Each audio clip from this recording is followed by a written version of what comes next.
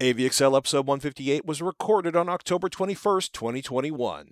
Holiday shopping mayhem is go. Rob's found a sweet professional video monitor. Bowers & Wilkins drops a new Zeppelin. Hisense's dual sell a dog pile of affordable audiophile headphones, and yet another subwoofer availability check. Don't forget, email ask@avxl.com if you got a question for us. And thank you to everyone that supports us at patreon.com/avxl. Your monthly contribution makes this show possible. And heads up, our next hangout for patrons is Thursday, November 28th at 9 p.m. Eastern, 6 p.m. Pacific. Keep an eye on your inbox. Testing 1, 2, 3. All right. I'm not blowing anything out. Ignorant weasels chewing on your soul. Ignorant weasels. Do you have speed? Yeah. Welcome to AVXL, your guide to the best in home video and audio gear, no matter what your budget is. I'm Patrick Norton. Hey, I am Robert Heron. I'm a little excited to be home because I'm not driving back from Colorado. Ooh, is that where you were? My eldest wanted to go back to visit Great Sand Dunes National Park for his birthday, so we did that, and it was nice. Very cool. It's really crazy to see this giant, insane, umpteen 100-foot high. It's probably a couple 100 feet high, but it's just beautiful. You know, we did some sandboarding, we did some hiking, we ate a lot of good food, we celebrated his birthday, and it was nice. It was very nice. I was fortunate enough to grow up in the central coast of California around a place called Pismo Beach, and that really cemented my appreciation for all things sand related, be it the sports or the hiking or just that. It's just fun. Oh my goodness. I've decided to do some work to lower the interior noise level on my truck as a result of this last long 8-hour day of driving. Although we were in Tallgrass National Monument or National Preserve. I have difficulty remembering national preserves and monuments today. I understand. Tallgrass National Preserve, Tallgrass Prairie National Preserve, which is in Kansas, like a couple hours outside of Kansas City. But that's really amazing because it's literally the kind of prairie that used to cover a huge swath of the central part of the North America, and there's like 4% of it's remaining, and a big chunk of it is at this national preserve, the Tallgrass Prairie National Preserve. So it's like chest-high grass, and you're just waiting for the bison to walk by. And this time there actually were bison out, not too far from where we were hiking, which was really cool. Sounds like a good trip. It was a really good trip. Nice. I just want my truck to be quieter. Yeah, wearing earplugs. And one, being aware of how much noise you experience within a vehicle. Yeah. Especially, your larger modified off-road Diesel vehicles. trucks. Yes, those in particular. Towing trailers. It might be worth it. Just grab a free dB meter app for your phone just to get a rough idea. Already ahead of you. I don't know what the laws are specifically against wearing earplugs when you drive, but it doesn't completely cut my hearing, but it knocks the harshness down. So having spent several thousand miles. Do not miles. take my legal advice. Let me put that out there right now. I don't know what I don't know about the accuracy. I don't know about the legality of it, but if I'm a passenger, no problem. But if I'm driving, I'm just going to walk away from this conversation. Yeah, exactly. There's so many useful things I have to say, but I'm going to stop right now. I will say I've been running. Where did it go? Don't you love it when you have so many apps on your phone you can no longer find anything you're looking for? Make it a point of deleting an app at least once a week. Go through that list and pick the winner, quote unquote, and away it goes. Well, there's two I've been playing around with. Decibel X is a decibel meter that runs on the iPhone, and there's also the NIOSH one. Both of those seem to be fairly consistent. Decibel X does this really cool display of the decibel level at the various frequencies. Lots to be learned there, but it is interesting to see where most of the noise is coming from. And I will be working, like I said, to reduce that inside of my truck. Shifting to more of our usual fare, as excited as you all are about the idea of me reducing the noise level in the interior of my vehicle. I was looking at Sonos' website, checking out a price of something for a friend, and there is a ton of refurbished gear back up at Sonos.com, especially there are really good deals on the amp and the port. The amp is the super clean amplifier, that you can use your own speakers with Sonos. I own one of those. I love it. Port allows you to basically connect Sonos to your existing AVR amplifier. They have the Sonos Play 1, the original Sonos standalone, the small speaker. A pair of those is an excellent experience for listening. We have that set up in a couple parts of the house. Those are like $99 refurbished, which is about the cheapest way to get into a Sonos speakers. I bring all of that refurbished gear up because there are some unhinged bad prices on consumer electronics showing up on Amazon.com. In some cases, in excess of twice MSRP. Not so much for brands you only see on Amazon, but more for mainstream consumer electronics brands. I saw some stuff from Sonos where they wanted like twice what Best Buy was selling it for. And this is going to be like a rude holiday shopping season, probably on all fronts, but especially on the consumer electronics fronts. Like 55 and 65-inch LG OLED, like C1 OLED TVs, they're the same price on Amazon and Costco. Ooh. As always, camel.com is your friend where pricing is concerned on Amazon, because you can search for a product, either cut and paste a link, the URL from Amazon in there, or search for the product name, and you will get a pricing history on that and see when it was cheapest, when it was most expensive. And I mention that also as we get closer to Black Friday, because oftentimes vendors will eliminate an old entry with a lot of pricing history and put a new entry with no pricing history, so you can't tell on camel.com how good or not good that pricing is. But so if you're thinking about Black Friday shopping, start looking at your pricing now to get an idea how good the Black Friday pricing actually is. And while you're eyeballing your holiday purchases, don't assume Amazon has the best price, because they often don't these days. Best Buy has gotten very, very good on pricing. I've had good luck with B&H Photo, Adorama, and Micro Center. Costco and Sam's Clubs are worth checking if you have memberships there. With Newegg and Walmart, and to a lesser degree with Amazon, make sure you're actually buying, for example, from Newegg or Walmart. Third parties might be great. They might suck. They might be running scams. I honestly trust Amazon sellers that fulfill with Amazon more than it depends on the item, right? I've generally had okay experiences with non-Amazon fulfillment by third parties, but I've also seen some really random, not so much anymore, but a couple of years ago, there were some real problems on Amazon with third-party vendors that were, I'll just call them squirrely. Very true. Do your best to make sure what you're buying is actually in stock or clearly labeled as a pre-order. Because what really sucks is I've had this happen with a couple, silly things like LP manifolds for the RP, and yeah, it was they said it would be shipping tomorrow. I got no shipping notice. I called them. They're like, it's out of stock. We never know when it'll be back. Would you like to just leave the money with us till it eventually shows up? And I was like, no. No gracias. which got me amped up on like being nervous about third-party fulfillment, because a lot of really random stuff is out of stock on all corners of shopping, not just in consumer electronics, not just TVs and speakers and stuff. Also, completely anecdotally, I'm feeling like Costco's usual giant pile of TVs by the entrance is a little less intimidating than usual. That might also be because we're not actually in the insane November holiday shopping season. I also realized I may have been there's like 3 Costco's in St. Louis, and I might have been at the lowest rent Costco, not the swankier, higher income neighborhood Costco. I'll have to nose around, but I just again, we said it a few weeks ago. If you're thinking about buying anything for the home theater or audio headphones, start looking for it now, because I think it's going to get really gnarly come November, December.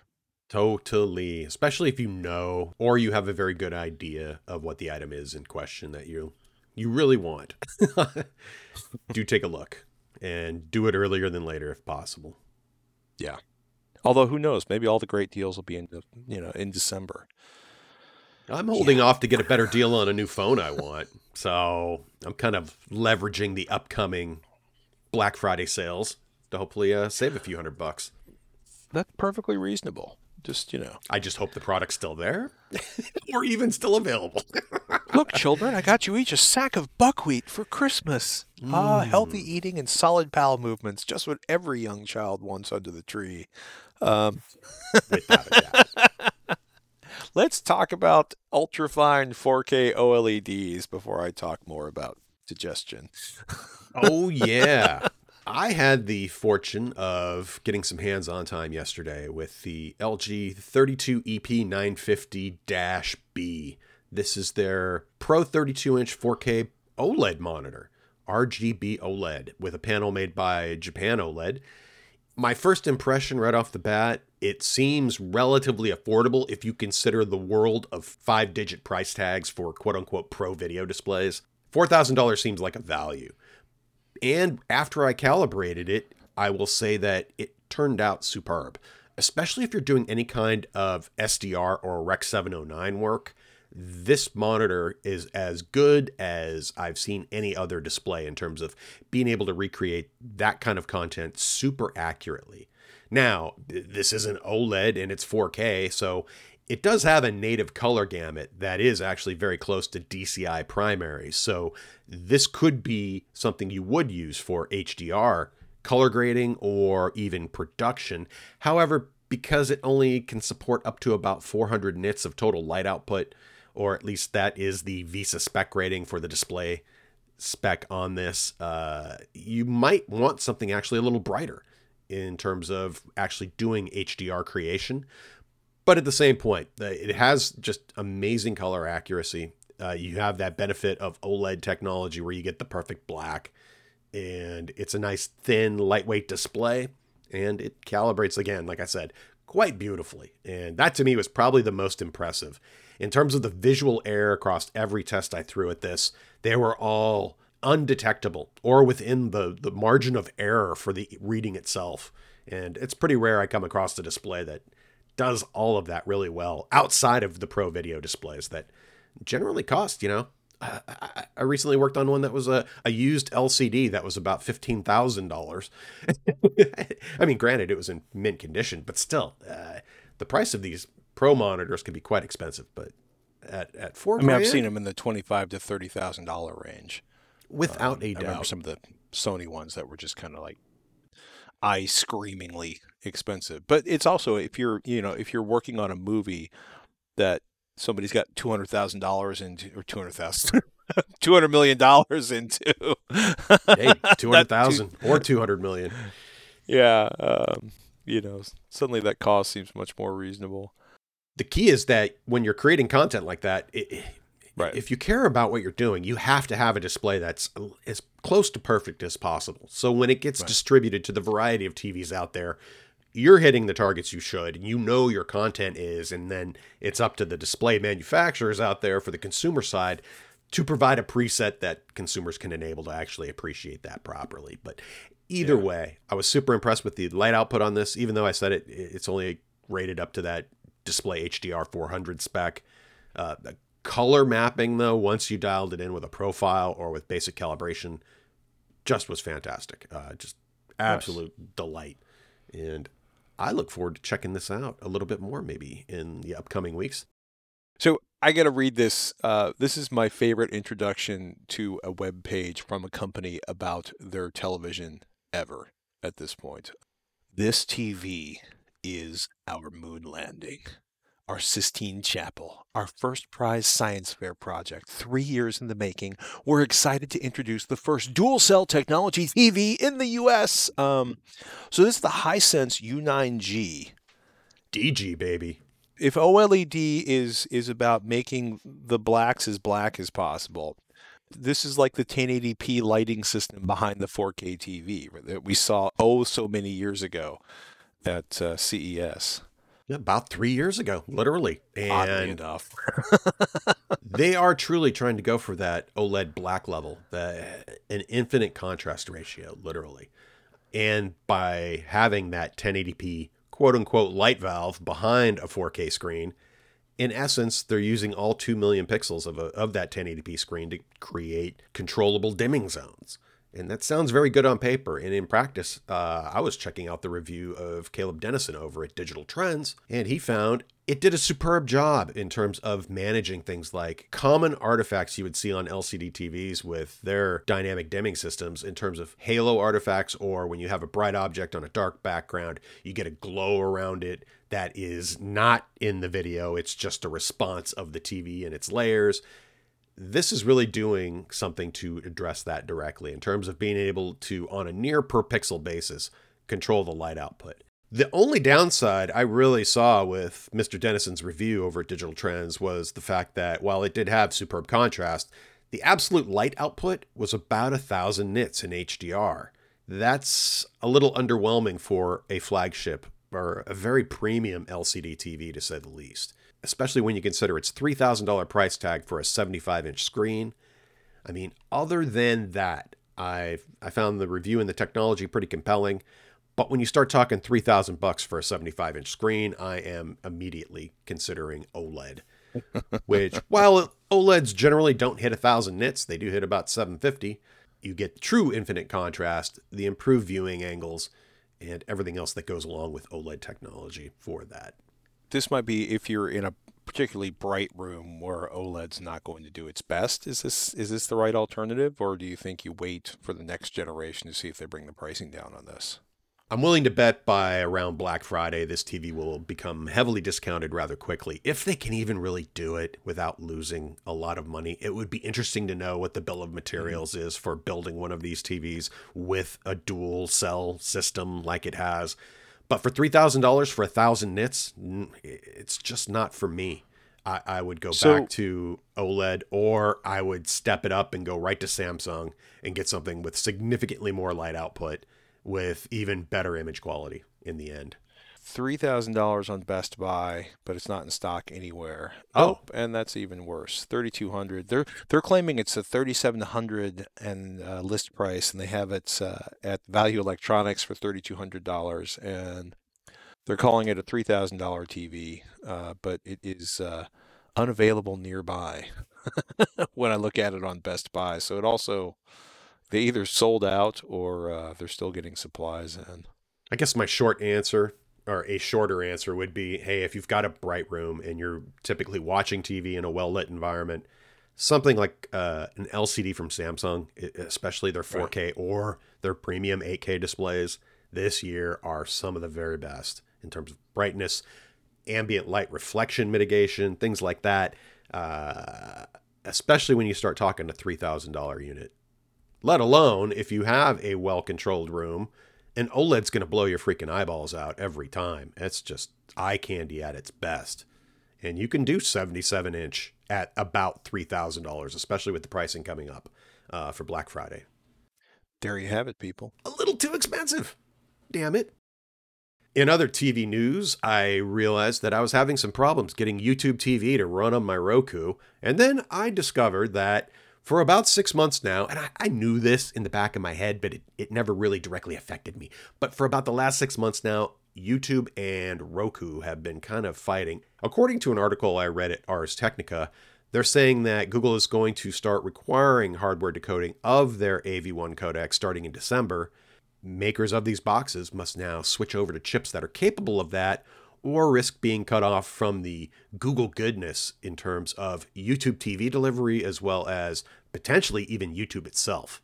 Now, there is a workaround for this right now, that you can just simply fire up the YouTube app on Roku and click the YouTube TV link in the bottom left corner. But what a pain in the butt. Here I am in a household with Apple TVs and Fire TVs. No problem installing all the apps on those devices. But when I went into my office and fired up the Roku, I'm like, hey, why isn't there a YouTube TV here? And I'm like, what the hell's going on? And then I did a little digging and discovered, yeah, it may very well be just simply related to this hardware video codec decoder requirement. We'll see how it goes.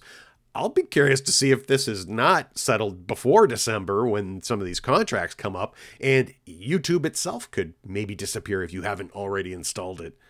Anyway, it's just odd that this dispute has gone on for so long, and I'm only experiencing this weirdness with my Roku.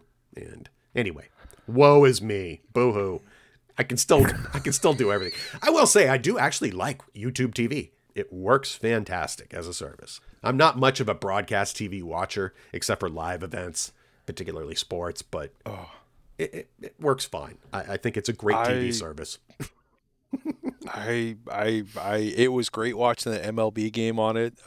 My tolerance for commercials in television programming is non-existent after however many years it's been since I got the cord on satellite television. I will say something I found out recently. A friend of mine online recommended a television show, and I was like, I'm excited. His television show recommends are so good. And then I realized it was on Hulu, and it turns out you can finally do an ad-free Hulu subscription, which is, I've hated Hulu's because it used to be like, you pay, but you still get ads. And I was like, no. So I was kind of excited about that. But yeah, it's this stuff's just never going to end. No. These arguments, these pissing contests. One interesting thing about TV service streamers, at least on YouTube TV, I've seen, is that, and in particular, I've noticed this with sporting events, when they go to commercial breaks, there is a commercial, but it's just a blank screen or a screen that says, this is a commercial break in progress. And that's kind of relaxing. It's just a moment of peace and quiet, but it's not an actual commercial being broadcast. Maybe it has something to do with like national versus regional markets or something like that. I am not the ad expert as to why something would or would not broadcast. But anyway, one advantage of streaming your TV might be fewer commercials. Might be. Might be. Oh my Unless you have a Roku and you can't get Roku or can't get YouTube TV. Anyway. Now that you're frustrated by that. No. Didn't take me half a day to figure this out. I was having other issues. I'm just going to turn this ship. Something that hasn't changed since 2015, so in approximately 6 years, which is, forever in audio years, which are like dog years, but longer. Bowers & Wilkins dropped a new Zeppelin. And if you've heard that name with B&W before, you're probably thinking of the original iPod dock that came out in 2007. The last big evolution on this speaker was back in 2015 when they got rid of the iPod dock. So B&W is not subtle when they are tooting their horn on this particular product line. Quote, every generation of Zeppelin has been the best sounding device of its era. End quote. And it should be for $800 for a stereo speaker that sits on your desktop or mounts to your wall. They did a bunch of technological updates in this generation. There's no longer an analog audio input. It's all wireless now. They support 24-bit audio. You can run the Bowers & Wilkins app. You can use AirPlay 2 with it. aptX Adaptive Bluetooth, Bluetooth 5.0, SBC, Spotify Connect is built in. They've built in ALEXA for voice control. In 2022, you'll be able to use it as a whole house multi-room system that'll work with some of their other speakers in their lineup, which is great if you're into that thing. Very nice. Yeah, it's not inexpensive. It's about $800 US, $700 in the UK. Just started, shipping last week when the embargo on this lifted. Probably not going to add any other voice control systems. Should work with Spotify Hi-Fi. Doesn't support Tidal Connect, is not Roon ready, and they don't really expect it to be Roon ready if you're looking for that in your whole home speaker system. They also were a little vague on whether or not they might support aptX lossless, which I don't think is a big deal because I don't think you're doing a lot of serious lossless listening on this. But again, they do like 24,192 at the DAC, but the reality of that is it's like 2496 wireless, which again, I think you're fine with 1644. There you go. It's worth looking at that. And if you care about MQA, this is not the product for you because there's no MQA support. But frankly, I don't see any need for MQA. Your mileage may vary on that. I'm not a huge MQA fan. I just don't hear what they're telling me I should be hearing. I do like the idea that you can do a wall mount version of it now, which is pretty slick. So as always, it's gorgeous. It's gorgeous with the big giant fabric cover on. It's gorgeous with the big giant fabric cover off. I think it's a smart design, and I think they do usually some really good decisions with how they handle the audio playback on that. Essentially the DSB on that is really good. Nice. Go ahead. Bowers & Wilkins makes some of my favorite sounding speakers. They are in the very top in my mind, among a very rarefied group, so to speak. And it's like, if they're putting out a product and it fits my needs, I would give it serious thought. If those features and built-in functionality are appealing to you, I would have no doubt that thing sounds fantastic. I can't wait to actually see one. The Zeppelin comes from that strange shape. It almost looks like a Yes. blimp a little bit, doesn't it? It is. Or that a- is the that is a rigid totally the airship. original that name. I miss Zeppelins. I want hydrogen-filled Zeppelins flying the air. Anyway. That's because you like living with that whole potential falling out of the sky on fire lifestyle. No parametric EQ in this, by the way, but they do have some basic dynamic EQ available inside of that, and it's I look forward to hearing it when I get a chance. But I will also say I've never been disappointed in the sound of the Zeppelin series. They're spendy, but they're thoughtfully put together. And they usually sound really good. One more announced, the Comfo Buds 2. I'm going to try to get these in along with the Comfo Buds Pro. I'm kind of putting together a sort of $100-ish true wireless earbud roundup for my own personal amusement and for the, amusement of everybody listening. I've got Monolith by Monoprice's MTWE, the true wireless earbuds coming in. I've got Cambridge Audio's new earbuds in. I got lucky and got some of the Nothing earbuds. Which is a weird name, but I will say I am a fan. I heard a lot of early reports and connectivity problems with them. I have not seen those. I also will say that Teenage Engineering designed products bring me a certain level of joy. And if my voice sounds funny all of a sudden, it's because I'm Aw. leaning far over my desktop so Robert can see the box I do. that the Nothing earbuds came in. They are not inside of. nothing. They are something. I don't know. It's interesting to watch. Nothing.tech is the website for that. And these are the Nothing Ear one. The naming on that's always weird. Very cool. Oh my goodness. Jason emailed, question I keep getting from my friends and family members is, what size TV should I get for the bedroom? My go-to response used to be a 32-inch TV. If I say that now, I get a dirty look. I know some have gone as big as 75 inches for the bedroom. To me, that seems way too big and a very quick way to give yourself eye strain. I was thinking of upping my recommendation to either 37 or 43 inches. What would you recommend for a situation like this? I live in Pennsylvania, so the majority of people don't live in houses that have bedrooms that would be considered the size of a suite. Thanks for all that you do. I am glad I can support you through Patreon. Thank you, Jason. Yeah. First up, Jason, thank you for your support on patreon.com/avxl.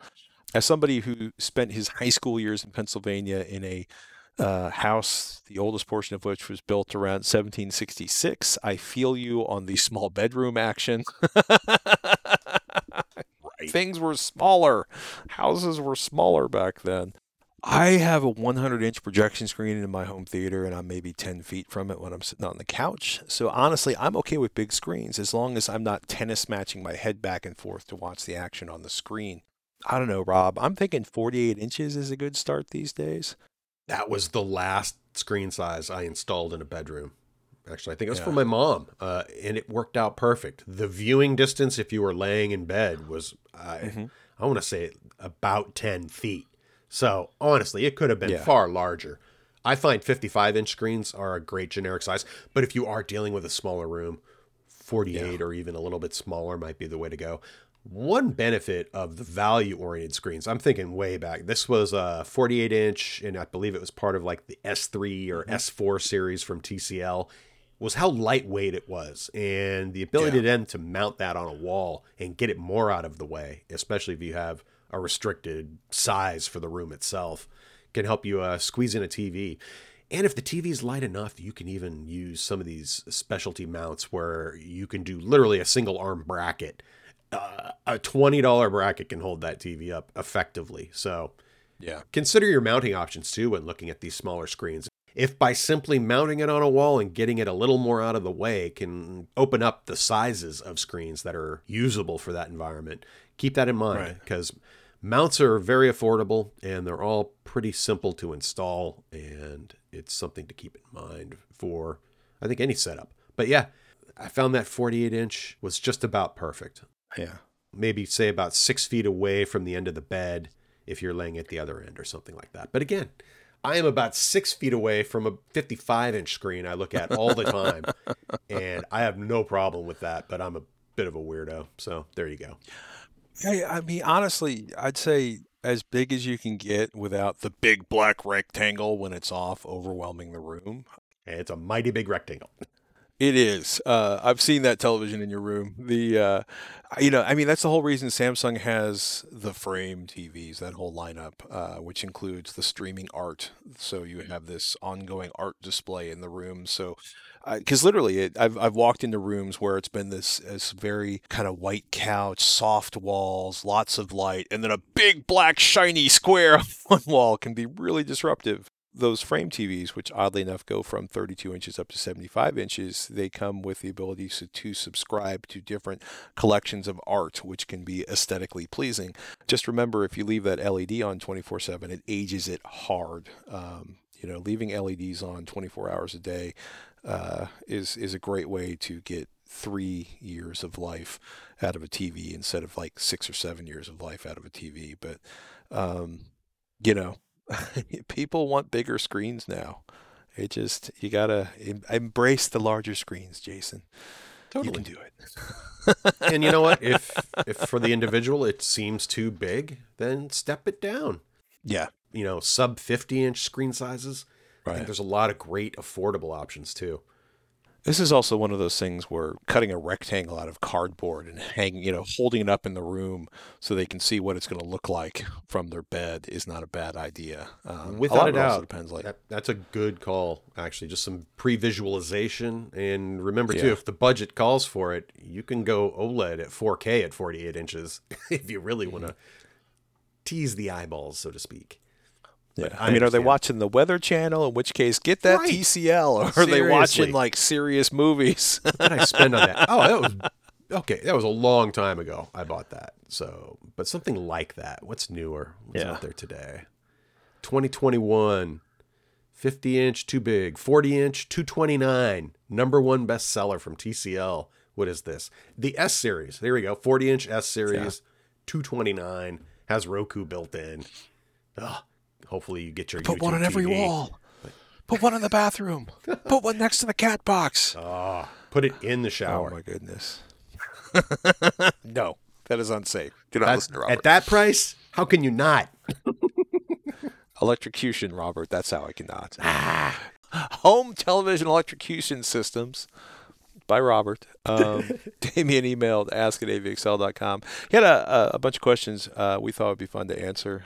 First up, he says, in a dedicated home theater room, what are some speakers to consider only for home theater? Like Fast Dynamics, SVS, Emotiva, JBL Synthesis.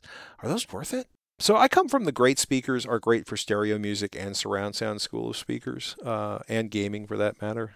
SVS, Emotiva, JBL Synthesis, absolutely. I'd add Golden Ear, ELAC, B&W, Polk, Revell, Kef, Focal, Monoprice's THX series constantly gets raves. I could go on for a while.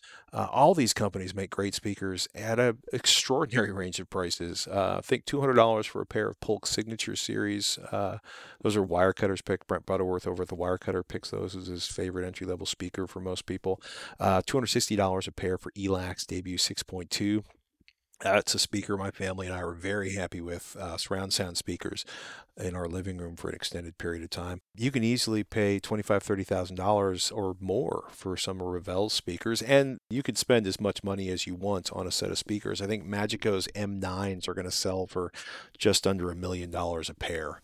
To put this into context, Magico's A1, which is their entry-level bookshelf speaker, sells for $7,500 to $8,000, and you pay like another $700 or $800 if you want the grills for the speakers. So, it's all relative. Like I said, nobody in my family complained we were running the Debut surround sound system. They're also not complaining about my Golden Ear Triton 2 Pluses that cost nearly 10 times as much. I also bought those speakers used for less than half of what the MSRP or the street sale would have been. I like the bigger speakers a lot. My wife would like something that disappeared in the bookshelves, but we have worked out a compromise, Got it. which mostly involves careful couch placement. Understandable. Yeah. So, on one hand, I'm going to say worth it because JBL Synthesis, they make some not insanely expensive, but some pricier speakers. Worth it is about what you can hear. Magico speakers are legendary. Are they 40 times better than Polk's entry-level speakers? That's harder to quantify. I would start with like Polk and ELAC, and you can work your way up. A lot of the speaker lines you mentioned, you would have the opportunity to listen to. SVS, Nemotiva are direct sales, but they both make some very, very good speakers. We've heard a lot of pretty much, I think I've heard everything I've mentioned there. I have heard everything I've mentioned there, except for maybe JBL Synthesis stuff. But go around, listen if you can.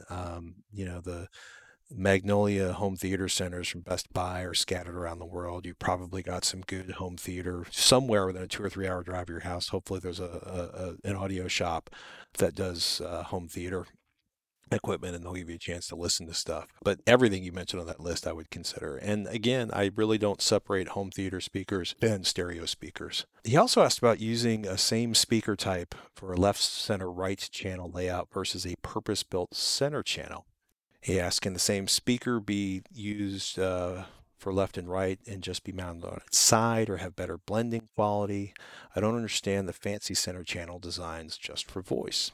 So the horizontal speaker designs are so they fit better under or over your television. There might be some frequency response tweaks, but you're right. Center channel is mostly about reproducing the human voice. That's kind of the primary focus is dialogue and trying to get the dialogue as close to the center of the screen as possible. So the horizontal designs are really about making it fit better below or above your television, but still sound as close as possible to the other speakers. If you have the space, feel free to put a normal speaker under or over your monitor. Just beware that turning it on its side might make for some really weird dispersion issues between the seats on the left and the right. Not always, but there's a possibility there. Ideally, vertical speakers are used vertically and not horizontally. Your mileage may vary on that, but you can certainly experiment with that. Are we going to be reviewing the new Sony HDA9 setup? I'm seeing good things. Honestly, no, not at this time. One, I don't have any Sony contacts that would loan that to us, and it's $1,800, so I'm not going to buy it out of pocket. Two, I really think for that kind of money, you should have a center channel. And my understanding is it is a 4-speaker setup with a sort of synthesized center channel. And for $1,800, I'd rather have a really, really high quality sound bar or 5 discrete channels. Third, and probably most important, I've seen a lot of owner reviews online reporting problems with speakers dropping out because it's a completely wireless system. Let's see where it is in a few months and see what they do with that. But right now, I don't really anticipate us reviewing that. Damien also adds, keep up the awesomeness, and I'm going to say thank you. We will do our best. Another question we got was from Bai. He says, what do you all think of the Monoprice M570 headphones? And include a review in 3, 2. We also got an email from Bai who says, what do y'all think of these? And these are Monolith's M570 headphones. He has a link to a review on Wired.com. He says, I've been wanting to try out Player Magnetics, but really don't want to spend a ton of money. The 6XX mentioned in the article are my current set. I'm driving them with the Schiit Magni/Modi stack. Thanks. I continue to look forward to each episode. Bye. So the Drop 6XX, Drop.com, is a classic headphone, or more accurately, Drop.com's take on Sennheiser's HD650, which is an update to Sennheiser's HD600, which was like one of the first original serious old school audiophile headphones. They are legend. They are in the Hall of Fame as far as headphones go. The 650, my understanding is Drop 6XX should sound exactly like Sennheiser's factory HD650. They're just painted different and they have some other bits and pieces changed there. They are what we would call, or what I would call, detailed with a fairly neutral audio presentation. Neutral as in the highs aren't spiked up, which is another way of describing what a lot of headphone folks on the boards or the forums call the Sennheiser veiled. Sennheisers are veiled. That's a thing. That was a really big thing, a complaint. And when you read on an audio forum that the Sennheiser veil, it basically means I prefer a lot of treble, which I personally find unnatural and exhausting, but some people think means detailed and audiophile-like. Listen to what you like to. Or a sign that you have some hearing loss and you may be compensating for something. You could be. I like neutral headphones, but the low end on your 650, those 650s starts to fall off at around 100 hertz. And I actually, these days, much like some other headphones I loved 10 years ago, I find them really weak in the bass compared to more modern headphones. A more modern headphone is fairly flat down to 20 hertz, which is actually much less than the Harman tuning, which boosts the bass up by about 5 decibels at 20 hertz to make the cans sound more like speakers in a room. That's kind of the point of the Harman curve. They're idealized tuning for headphones. M570 should sound really fun. Not as much bass as the Harman curve, but way more bass than your headphones or older planar magnetics. They should be fairly solid or neutral down to 50 hertz, and they drop a little bit down to between 50 and 20 hertz, about 5 dB, which is not much. So unless you live for the low C on a piano or B flat on a contrabass tuba, you'll be fine. I don't know if they'd be my first choice for your introduction to planar magnetics. They're very, very good, right? But they're heavy. They're like 420 grams, which is 14.8 ounces, which is the better part of a pound. I'm a big fan, honestly, of Monoprice's M565C. They are closed back. They cost $175 from Monoprice, and they're a little more practical because they're closed back, and they are way less expensive than my personal favorite planar magnetics right now, which is Dan Clark Audio's various Aeon flavors. The 565C are actually a little lighter than the M570, an ounce, but I think the ounce counts, and they're going to have much more bass down to 20 hertz. I would say that's a really great, affordable way to get into planar magnetics. Another one to look at, but it's even heavier, is Monoprice's 1060. They sell for about $270. Again, relatively flat, bass down to 20 hertz. They are open back. They will give you the full, whole, open planar magnetic soundstage experience and all the detail. Fair warning, I'll say it again, they are 500 grams. That's 1.1 pounds, which, depending on your head and your neck, is going to be brutal or whatever. I would say even for my bison-like neck, that's a bit on the heavy side. Again, I'd say try the 565C, Dan Clark's Aeon RT, are a really fun headphone. Not as neutral, but some nice bass in those. Those are $500. Dan Clark's Aeon 2 is like serious audiophile territory, but those are $900 a pair, and you said you didn't want to spend a fortune. So I got to say, I'm a really huge fan of the 565C. I'd love a little bit more bass on them, but they have so much more bass than planar magnetics 5 years ago. I'm not going to complain. So hopefully that helps out a little bit. Very cool. And hopefully I didn't put anybody to sleep. Hey now. Oh my goodness. Quick subwoofer update. Shure, everything is in stock at Shure Research. Monoprice has everything in stock, but their giant dual 15-inch subwoofer that is far too heavy and far too big for most people's houses. Their new 16-inch subwoofer is shipping as of today. I'm actually very excited. I have that new 13-inch subwoofer that goes down to like 16 hertz in for review. So my family is going to be freaking out the next time we watch an action movie. Very cool. Yeah, I'm excited about that. Probably way more excited than I need to be, but I do like the thump when I'm watching movies. RSL's Speedwoofer 10S is out of stock. You can sign up for sort of a pre-order notification. I don't think they're going to have any more subwoofers for a while, but if you've been thinking about them, get your email address over to them. And SVS, pretty much everything is in stock, though I think the ash finish is out of stock on the SVS SB3000. So if you've been waiting for a subwoofer, if it's not an RSL Speedwoofer, it's a good time to be shopping. Unlike earlier this year when everything was out of stock, except for SVS. No kidding. Before we get out of here, I wanted to mention that this weekend, Formula One, the ultimate in vehicle racing, well, in my humble opinion, is coming to the Circuit of the Americas racetrack in Austin, Texas this weekend. So if you're into motorsports, let's see if the beloved Austin track actually can accommodate F1 without bumping them around too much. Supposedly, there's some problems with the track since it's been installed back in, 2012? It's developing some bumps along some of the straightaways and other portions of the track. No. Hopefully that won't affect things too much and they'll be able to smooth that out, so to speak. That sounds terrifying at the speeds they're moving at. Yeah. Who wants that kind of rumble or on something where you're expecting it not to be that way? Maybe it would affect motorcycle racing more. I'm not sure. But either way, Right. It's always a good time. I believe the event is sold out, but they always seem to somehow manage to come up with about 50 or 60,000 extra seats at the last minute. So I would plan, if you're going anywhere near Austin, Texas this weekend, is to expect some big crowds.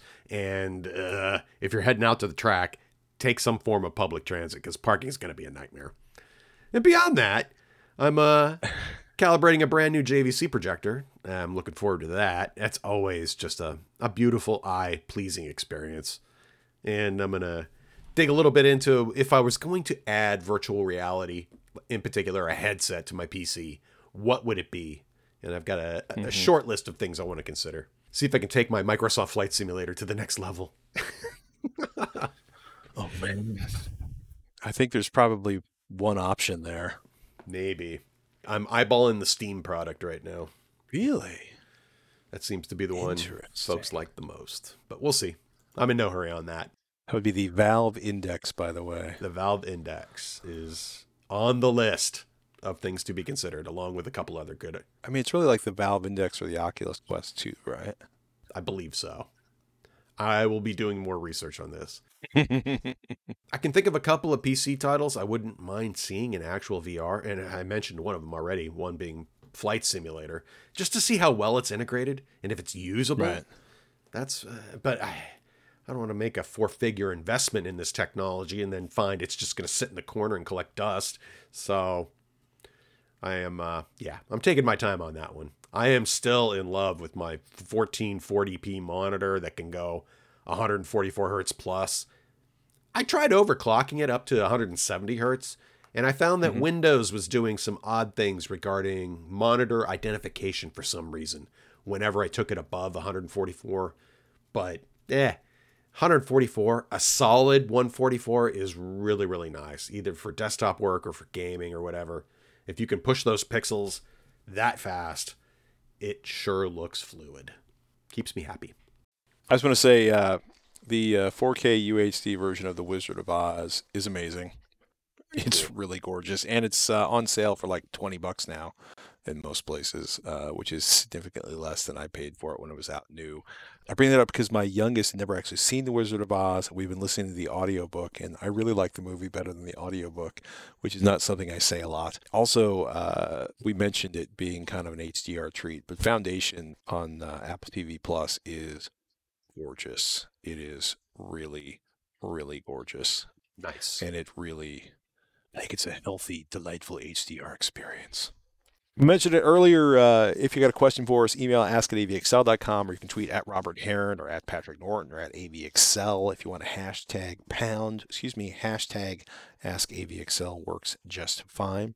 And we want to give another shout out to all of our patrons at patreon.com/AVXL. Your monthly contributions make this show possible. You pay us. And we appreciate that. We do. And our next patron hangout for $10 and $20 patrons is Thursday, November 28th at 9 p.m. Eastern, 6 p.m. Pacific. So keep an eye on your inbox, and we will see you there. And based on our last survey, we will be doing Zoom for that hangout. And we'll be trying something else for the hangout after that. But we'll talk about that at patreon.com/AVXL. With that, ladies and gentlemen, I'm Patrick Norton. Hey, I am Robert Heron. We'll catch you next week on AVXL.